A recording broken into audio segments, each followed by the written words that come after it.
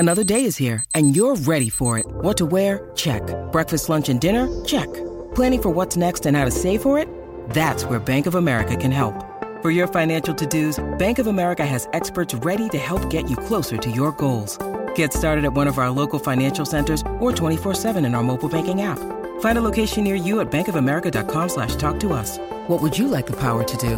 Mobile banking requires downloading the app and is only available for select devices. Message and data rates may apply. Bank of America N.A., member FDIC.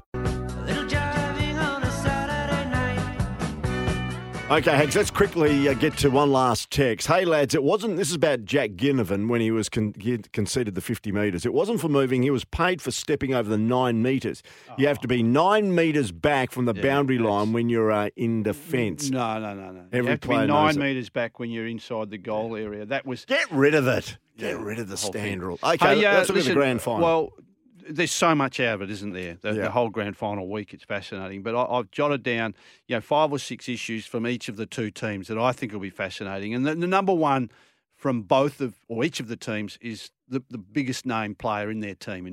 Joel Selwood, a 4th premiership, 40th final, 6th time in the grand final.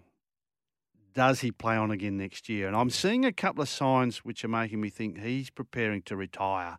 I don't think it'll be a good time. If they win the premiership, it'll be a good time for him. Geelong called a media conference today with their entire squad. So they call them open media sessions. Yeah. Everyone goes there. And they had an open training session today as well. But Joel Selwood, no access at this. Mm-hmm. So I'm not saying he's going to announce it this week. I'm just thinking this bloke knows if we get up, I might pull the pin because I think, with his... 355th game, the records that he's created. This is his 16th season. It just might be it for Joel Selwood. Now, the other one, of course, and this will rage all week. Yeah. What do you? Again, I thought he struggled a bit on the weekend. Did you? Yeah, I thought he struggled. I thought he struggled a lot at times all season, but he still has those flashes where he is the old Franklin. Like, he got up there and took an overhead mark and then was just fancy with it and dropped it. Yeah. He just, I don't know, he's not as clinical as he used to be. And he's 35, let me finish the sentence. I was going to say that. He's in his mid-30s. You wouldn't expect him to be the player of 10 years ago. 35. He's been an absolute warrior, don't get me wrong. He's been brilliant. But anyway, I just think his days are numbered now. Okay.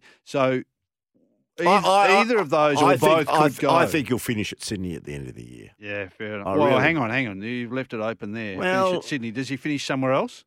He could possibly go north and maybe be a bit of a marquee player. I'll tell you what, I'd rather have him at 35. In fact, I'd rather have Lance Franklin in 3 or 4 years' time than the garbage that Brisbane have to put up with from Joe Danaher. Ugh. He is just stealing money from the competition. So Lance Franklin, clearly a watch. The other one that we can't, from our town's viewpoint, Tom Hickey.